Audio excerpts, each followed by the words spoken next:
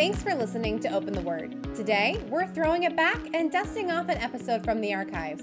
We've had some great conversations over a decade of radio ministry that deserve to be heard again. So you might hear some new voices and old references, but we hope you still enjoy these episodes. You have found a place to belong here on the Circle of Friends. I'm Leanne Miller, and I'm here with some lovely friends, and we're here to talk about some interesting topics. So before we begin, I would love each of them to introduce themselves. Hello, I'm Amy Schleybaugh, and I live here in Holmes County. I met my husband in college. We have two sons that are now in college also at Wheaton. Yeah, they're adults now. Yes, weird. And we've got a gentleman around the table this morning, Amy's dad. Go ahead, introduce yourself, Amy's dad. I'm Bill Anstein. I'm Amy's father, and we have 3 other children.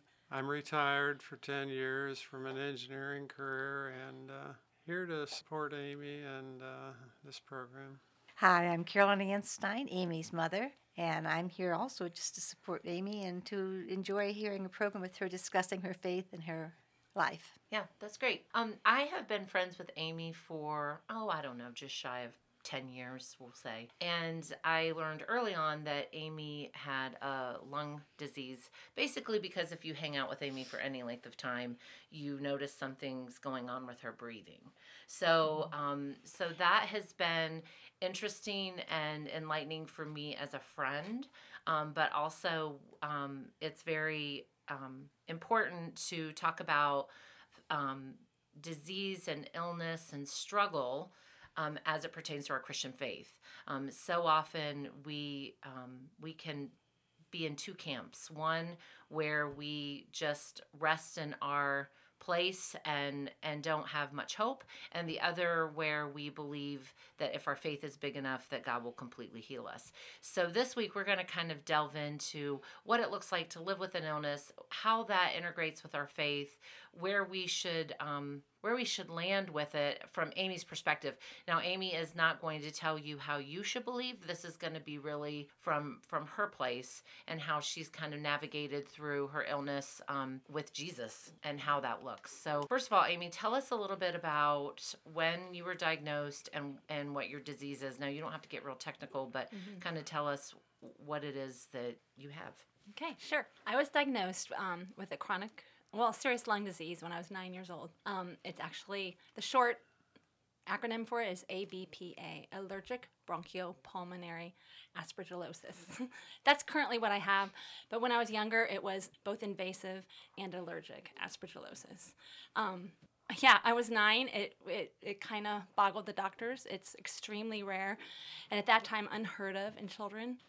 They did exploratory lung surgery and found this aspergillus in my lungs, and it was confusing because usually it happens with geriatric patients or people with compromised immune systems and older, and it's usually fatal. And so after they did this surgery, they called around the world, this is before the internet, and tried to find cases of other children with it. And I believe my mom and dad can talk about this more.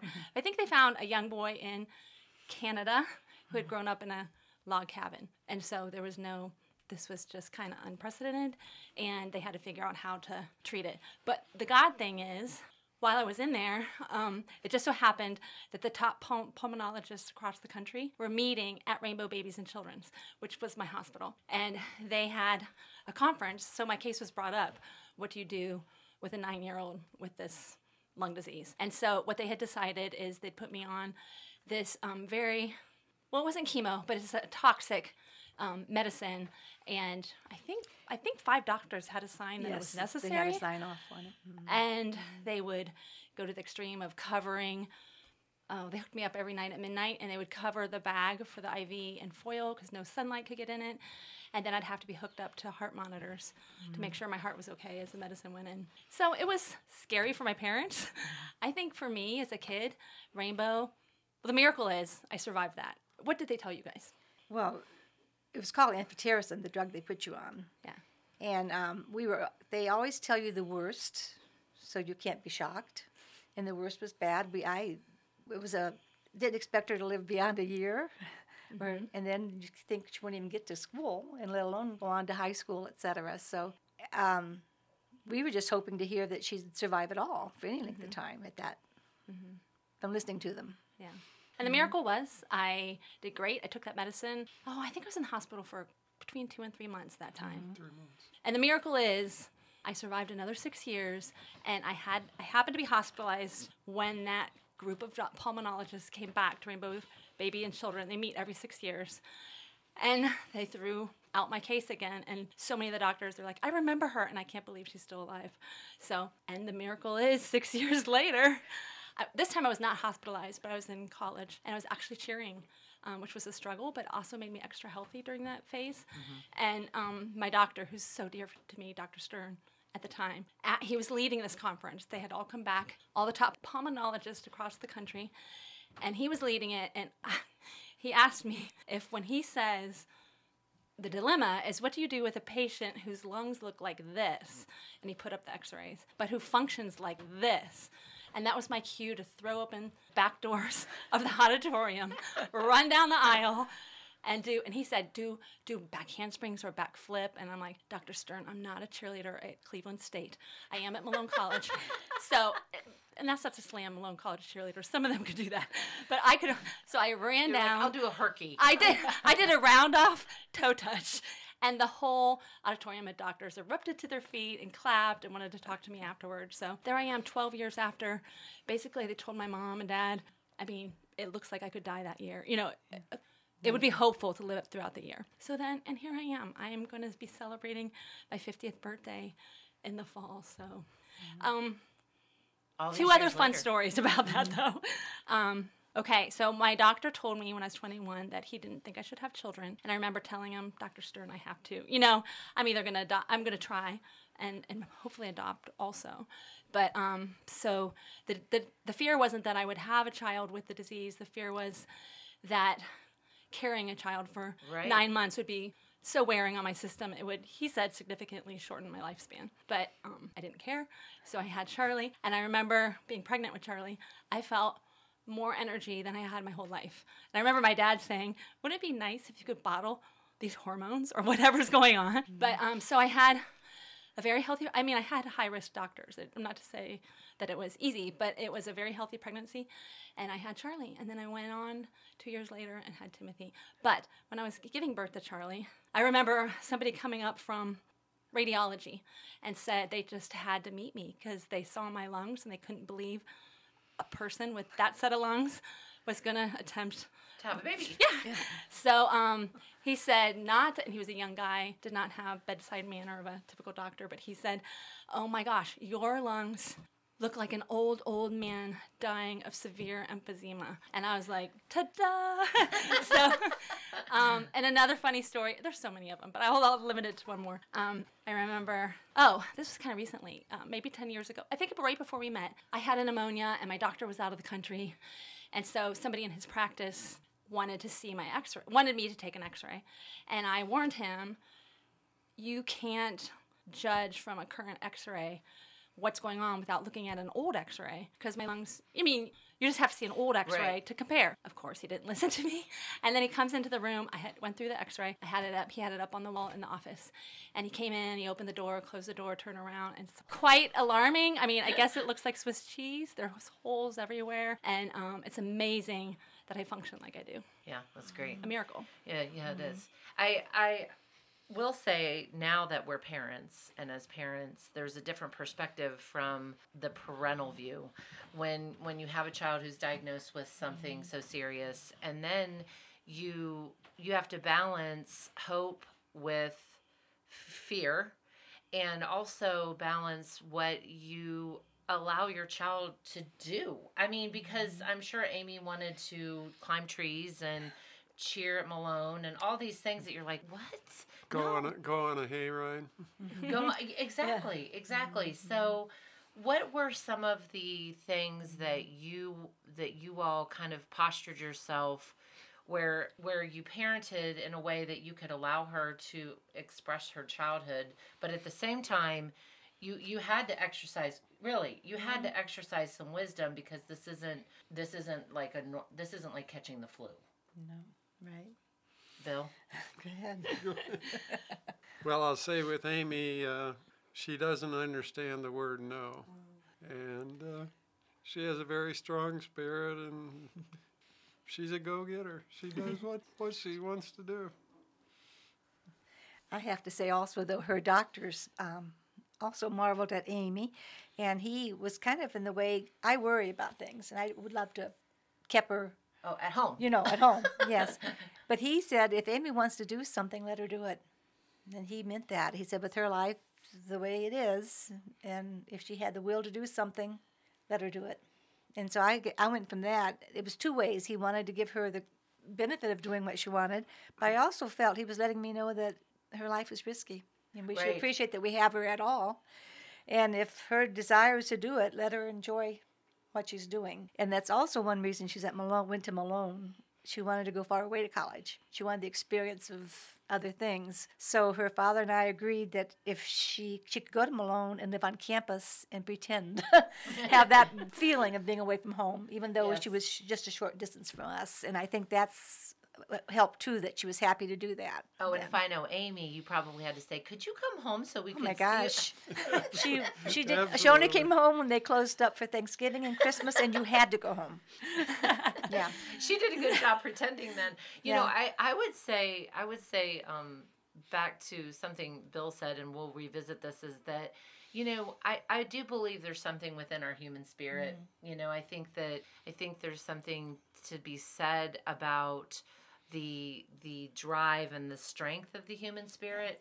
And I would say that as persuasive as Amy is at almost 50, I cannot imagine how persuasive she was at 12. And I know at one point she wore a little eye patch that she painted with an eyeball on it. I would have hard time saying no to her about anything. But hay rides, I'd probably have to draw the line on a hayride. Oh, hay rides were hard.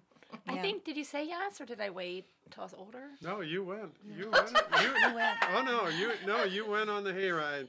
One issue was that if you had your mind made up to do something, you went on the hayride. You had a great time. You come home, and I'm still amazed that you were able to do that. It is true. There's so much work and investment and care and knowing where to put your lines of discipline, where to put your lines of limitations. So as it pertains to a child with any kind of chronic illness, it would be so hard. And this was before the internet, right? right. So this would have been before Absolutely. the internet, because I can imagine, Bill, if it was in modern day, you'd be on the internet doing all kinds of research. So what'd you go to the what'd you do? Because I'm sure you researched her illness. Did you read about it? I Did we used to trust have the- a memory, and it was such a wonderful thing. Did you trust the doctors? Did you consult with the doctors? Because I know Rambo Babies has an incredible reputation. We did a lot of reading on aspergillosis and her issues, and talking with her doctors helped a lot, but it was a scary time. Not a lot particular to her situation, because it was a rather rare occurrence. Did doctors tell you anything you should or shouldn't do? Or I know you mentioned that they said that the one doctor said basically just if Amy wants to do something, let her do it. But were there signs you looked for that she needs to slow down, or we need to take her in, or? To be honest, we were so sure she wasn't going to live long that we pretty much wanted her to experience anything she wanted. To me, a year was a miracle. And honestly, when she had her children, I didn't want her to have the babies because I wanted Amy. Well, of course, I'm glad she had faith and didn't listen to me because I so love those boys. So her faith, to me, is a miracle in itself, and Right, having her that's good. boys was a miracle. And honestly, any extra day we have with her, to me, is a gift. So I never dreamed we'd be at this point back then. Yes. When I first was hearing it Point. in the beginning. Now, once she got through college, I started seeing a hope that there was going to be longer. But honestly, I felt God had given me a gift for any time she had. And when I first worked and she was first married, anytime I had a day off, I so wanted to make sure I got to be with Amy anytime I could in her life, because I didn't know how long she'd live. I always came down here to visit. I always visited Amy on my days off because I didn't know how many days I have with her. Now here she is at this age, and I've got the grandchildren, and heavens, I've got other children too, and how lucky I am for all of them, Right. thankful for it all. And here Amy's still here with us too. And I'm sure there was doubts for you all. I mean, there's got to be some questioning and some doubting that goes on when your child's faced with dying, and you're faced with losing a child. How did you navigate those feelings and how did you deal with it with your faith? Because that feels hard. That feels hard. That feels hard to want to keep believing. For me, that was never a problem. I, of course, worried that we might lose Amy. That I did not have the complete faith that she would survive, but I had complete faith that she was with God, and that any moment that I had with her was a gift from God, and how lucky we were that we had this child and that we had her the length of time we had Amy. It was never a lack of faith with my thinking of God, why? Because things happen to everyone. How about you, Bill? A major memory that I have was leaving the hospital after 3 months, and they told us that Amy's chances of survival were not good. That was probably the worst day of my life. Sweet. And here we are. Yeah. So how did you navigate that, Bill? Did you just keep moving? Did you pray? Did you, how do you get through it? We were very involved in a church group that provided a lot of support. Mm-hmm. We had family members who jumped in and took care of our children. And I kind of retreated into an activity called windsurfing. Yeah. Spent a lot of time on the ocean. Hanging out with friends and learning new skills, but it was an escape. There's no question about it. But at the same time, she was always on my mind, always an inspiration, and couldn't have asked for a better experience. Great. Now you still windsurf, don't you? Yes. And how old are you, if you don't mind me 75. asking? 75, and you windsurf. You also snowboard. Yes. Yeah. Mm-hmm. Yeah. You took that up 4 years ago. Yeah, it's pretty incredible. So, do you feel like if there's a dad listening, that's facing something serious with a child, do you feel like finding an outlet like that's really important for a lot of men? All I can say is it really helped me. It was a alternative to sitting and worrying, and did it readjust your perspective and your focus? Because when you experience things like the ocean and the wind. Oh, no question.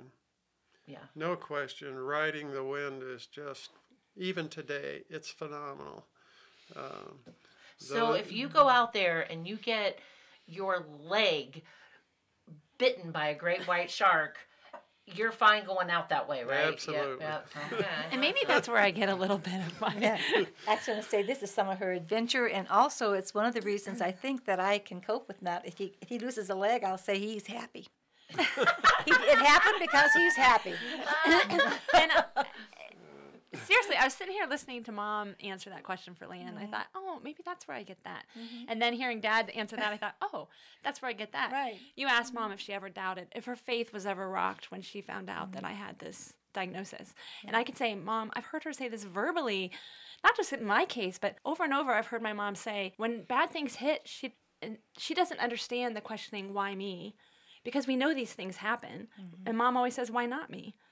I love that, Mom. And I've just heard you say that over and over. And I watched your face when she asked you the question, like, well, no, because you never did doubt. I'm just an amazing faith. And it's not just me. My brother's diabetic. Mom's gone through a lot of issues of her own. She survived breast cancer twice. They have some drama from when they were young. My mom had a miscarriage. My dad had to sign up for the draft because of the miscarriage. He went to Vietnam. He was shot in the hospital for a year. And so their lives have not been easy, but Mom through it all is always like never, ever, ever doubted God, or that did not Well, affect your relationship him with God. and my faith in him, I couldn't have survived. I mean, Yeah. God was always there for me, and I truly pray that that feeling is there for all my children, Okay. for what they have in life. Yeah. You know, that God will give them that strength. And then as far as living life to its fullest and not worrying about the repercussions, man, Dad, I get that from you. So Yes. that hayride, that was all you. Because Mom has said Dad has done dangerous things. And I remember when I was high school, he was out during a storm on the ocean and he didn't come home for hours. I remember crying and Mom saying, you know what? She gave up worrying about Dad a long time ago. And she said pretty much what she said now. If he dies doing what he loves. And she can't stress over him because she'd go crazy. So Well, have you ever heard trust that God. saying, an idle mind is the devil's playground? Yeah. You know, if you Yes. would have just sat on a couch in a living Worried. room and worried and not taken up windsurfing or not done some things to remind you that the world's a bigger place and that we serve a pretty grand and big God, it would, I think you can go almost crazy with You worry. certainly could. Yeah, yeah. Especially if you're facing something like a chronic illness and death. I mean, those are things that's a little bit different than worrying about whether your child's FAFSA report comes back, beneficial to your family. I mean, it is a different, you're talking about a different set of life rules there and a different way of dealing with your everyday life when you don't know if you have, tomorrow. And I will say that I think that you've parented that way too, Amy. You and Tim have parented in a way that the boys are full of adventure and full of, Charlie's is he in Germany? right now Do he's you in know Switzerland. where he is? Switzerland. But he just dove off a cliff. Everybody else is jumping off. And they had been in there 20 minutes. And so he thought, I feel pretty confident diving. He actually told me a story about him and a girl. He told this girl, I think I'm going to dive. And the girl ran ahead of him and dove. But so it was just the two of them that dove. But yeah, he's diving off cliffs in Switzerland right now. Yes, both are very full of adventure. In fact, I've seen him dive off things that I'm like, I don't think I would have done that. But I think that you've parented that way. That the boys live pretty full lives, and I think it's important that we live life to the fullest every day we've been given. And I think that when you're keenly aware that this might be your last day, Right. you live differently. So, tell me how you have navigated your faith with your illness. Well, absolutely, my illness has been a blessing. I know that may sound odd to some people, but I know some people get it. When I was 9, I absolutely, 100%, no, God could have healed me. 100%. He can heal me today, 100%. I believe that. I have full faith in that. But I also know sometimes there's a reason with not being healed. And my parents, when I was in the hospital, my dad mentioned the church we were in.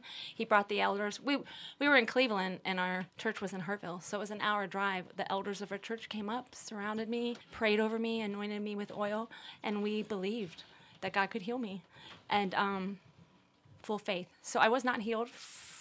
I was not healed because of a lack of faith. I was, God chose to give me a miracle in a different way. Like, I just keep going and going and ticking and ticking. And honestly, if he had healed me 100% when I was 9, I think human nature is to kind of, Forget. yeah, that's awesome, but then forget about it. Because what I do, I live with this daily. And I've thought about this actually with the past 2 years, with my health going down further. It is way more visible that I have a handicap. I've lived in this community forever, and I'm a high-energy person, and a lot of people don't know about my disease because, like I said, I'm high energy, but what they don't know is if I do something, I have to go home and rest, maybe a full day, to feel good enough to do something else. Right. So it's kind of, what do you call those kind of things? People say this about hidden. a hidden illness, like mental illness. Yes, a hidden illness in some ways. But now that it's declined, it's obvious. You're with me, you walk up steps with me, it's obvious. I'm struggling to breathe. And it gives me more opportunities to glorify God because it's visible. And so I can talk about these things that God's done. I can talk about, oh my gosh, when people feel bad for me, gosh, my doctor literally, I went in to do oxygen tests to see if I needed portable oxygen. My doctor cried. And I remember telling him, this is good. This is what I want. I love the oxygen at home has helped me so much. I want the oxygen. This is good. This is good, right? And he's I forget where I was going with that. But basically, I feel like I'm thriving. I can't breathe, but I'm thriving. And it's been a blessing. I have an outlook on life that I would never have had if I hadn't survived this or, come from where I came from and had that prognosis of probably dying within the year or 3 months, whatever it was. Life is a gift, and I understand what you're saying. It sounds like the Christianese thing to say, but it's 100% real. The ways I've been blessed, I try not to take things for each day for granted. I think sometimes I can slip into that, but I don't hold on tight to my children. I let them live. I'm so thankful. My relationship with God has become so deep, and I just think it's so much more real through the struggle. And I know that's true with everybody. Often we grow in our struggle. Our struggles are the times where we grow deeper with Christ.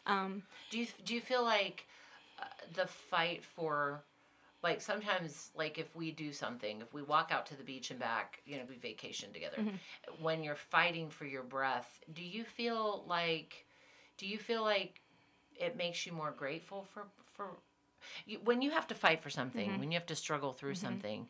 I think there is a truth that we become more grateful for that thing.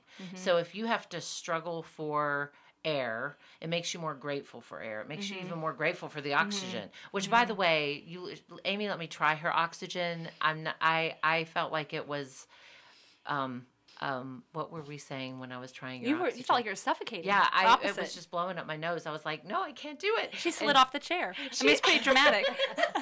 Amy said she's almost like Pavlov's dogs. When she sees the oxygen, she's like, oh, I want that. Yes, I thought it really wasn't helping. The first step was using oxygen at night. And then my doctor or other people would say, is that helping? And I think, I don't know. It's relaxing. But what I'm really needing is help up the steps or help to do the thing. And I don't know if it at night is helping me with that. But it was like Pavlov's dog, because I'm a night owl. I don't look forward to going to bed. But when I thought about the oxygen, I thought, ooh, I get to lay. Seriously, my body was craving it. And I didn't even know. So in those moments where I can't breathe, yes, you take things. Yes. You do cherish things that normal people take for granted. There is that. That's true. But the blessings don't stop. So often I'm like, I have a certain outlook or a certain thing or a certain characteristic, and people ask, how is that or whatever. So much of it ties to being raised this way, being raised not knowing that I'll be alive next year. And I can't say that's like on my mind all the time, but I think being raised like this gives you a different perspective. And I know my doctor, one of my older doctors, cystic fibrosis doctors, he says his cystic fibrosis patients are so special, if they get to adulthood at that time. When I first was diagnosed, CF, the average lifespan was 14. But obviously, some live to be older. But he said his CF patients, as adults, how unique, and he gave me different things that he finds with kids that have a prognosis of death. Something happens in them that makes them extremely special, and he sees that. So, well, I think that's part of the blessing. I mean, I think that's part. I think you're defining also how it's a blessing to other people, because people see the difference in a person that knows how special their life is and how special it is to be alive. And I'm certainly not discounting you saying that your disease has been a blessing. It's just something that I've. It's true. Yeah. It feels like almost like a phrase sometimes that people say, and I want to know the thing exactly. They're supposed to say as a right. Christian. I want to know exactly what that means, because it just.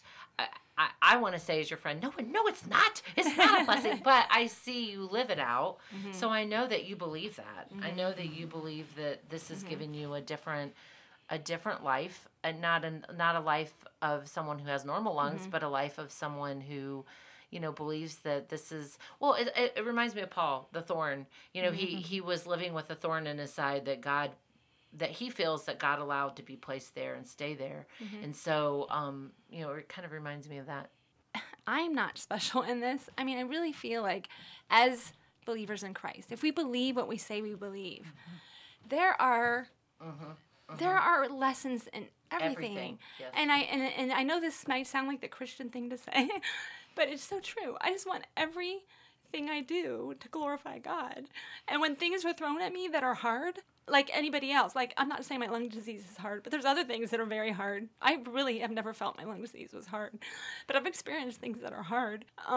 in that, I look for the lesson, and I look for, and I really think that's what we all should be doing. Do we believe what we say we believe? You know, God uses all things for the good for those that love him. I think that's Romans 8:28, and I believe it. And so I'm looking for that thing that's going to turn this to good. And even if it's not my good, ultimately it is my good, because to bring God glory is for my good.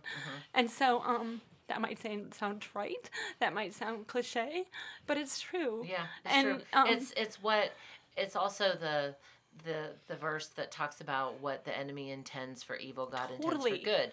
You know, so we either believe that he's in it for our good and good can come out of it, because we live in a fallen world. These things will happen. They do happen. We live in a broken place. I mean, here's one of the blessings I thought of, and there's just so many. I wish I would have made a list before we did this.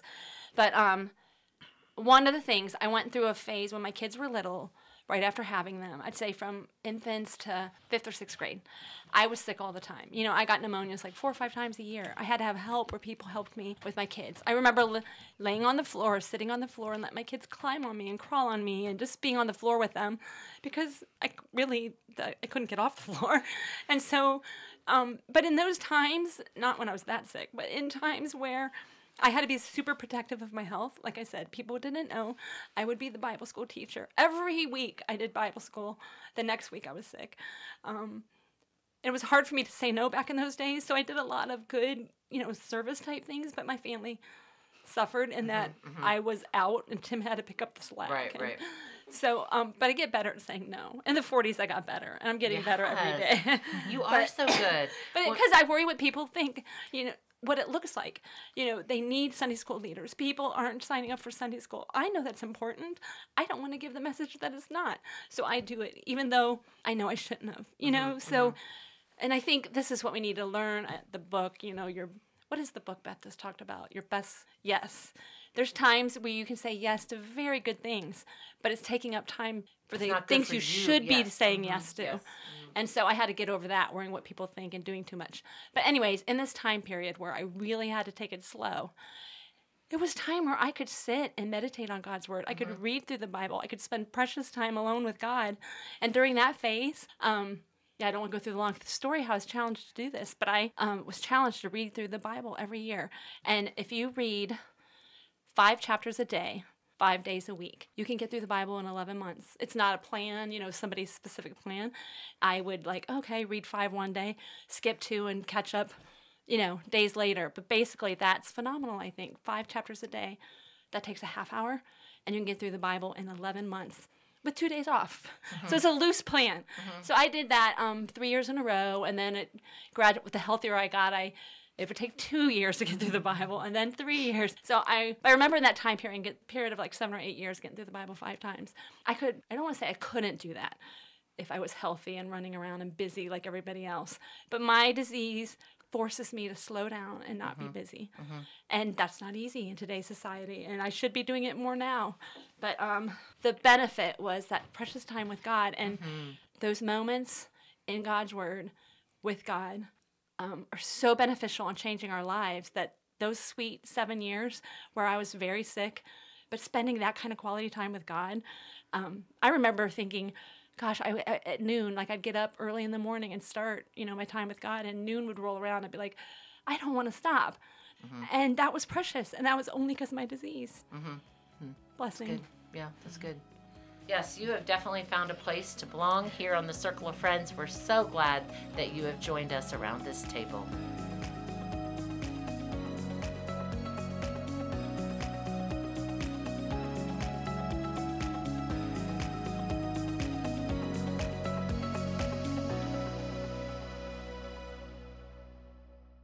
Thanks for listening today. Be sure to subscribe so you don't miss any episodes.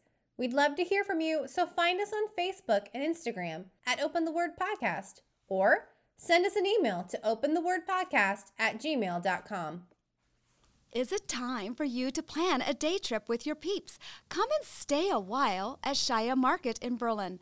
There is something for everyone, no matter what your taste or style may be. Visit the Village Gift Barn for your custom floral arrangements and timeless accessories for your home. Stroll upstairs to Shia Style Boutique for your perfect outfit. Everything from accessories to shoes. Be inspired at country gatherings with decor from modern farmhouse to transitional design. Then meander through the gardens for a large selection of houseplants. And last but not least, order your perfect cup of brew at the Buggy Brew Coffee Company. End your day by gathering to relax in our courtyard. You will leave feeling connected and refreshed.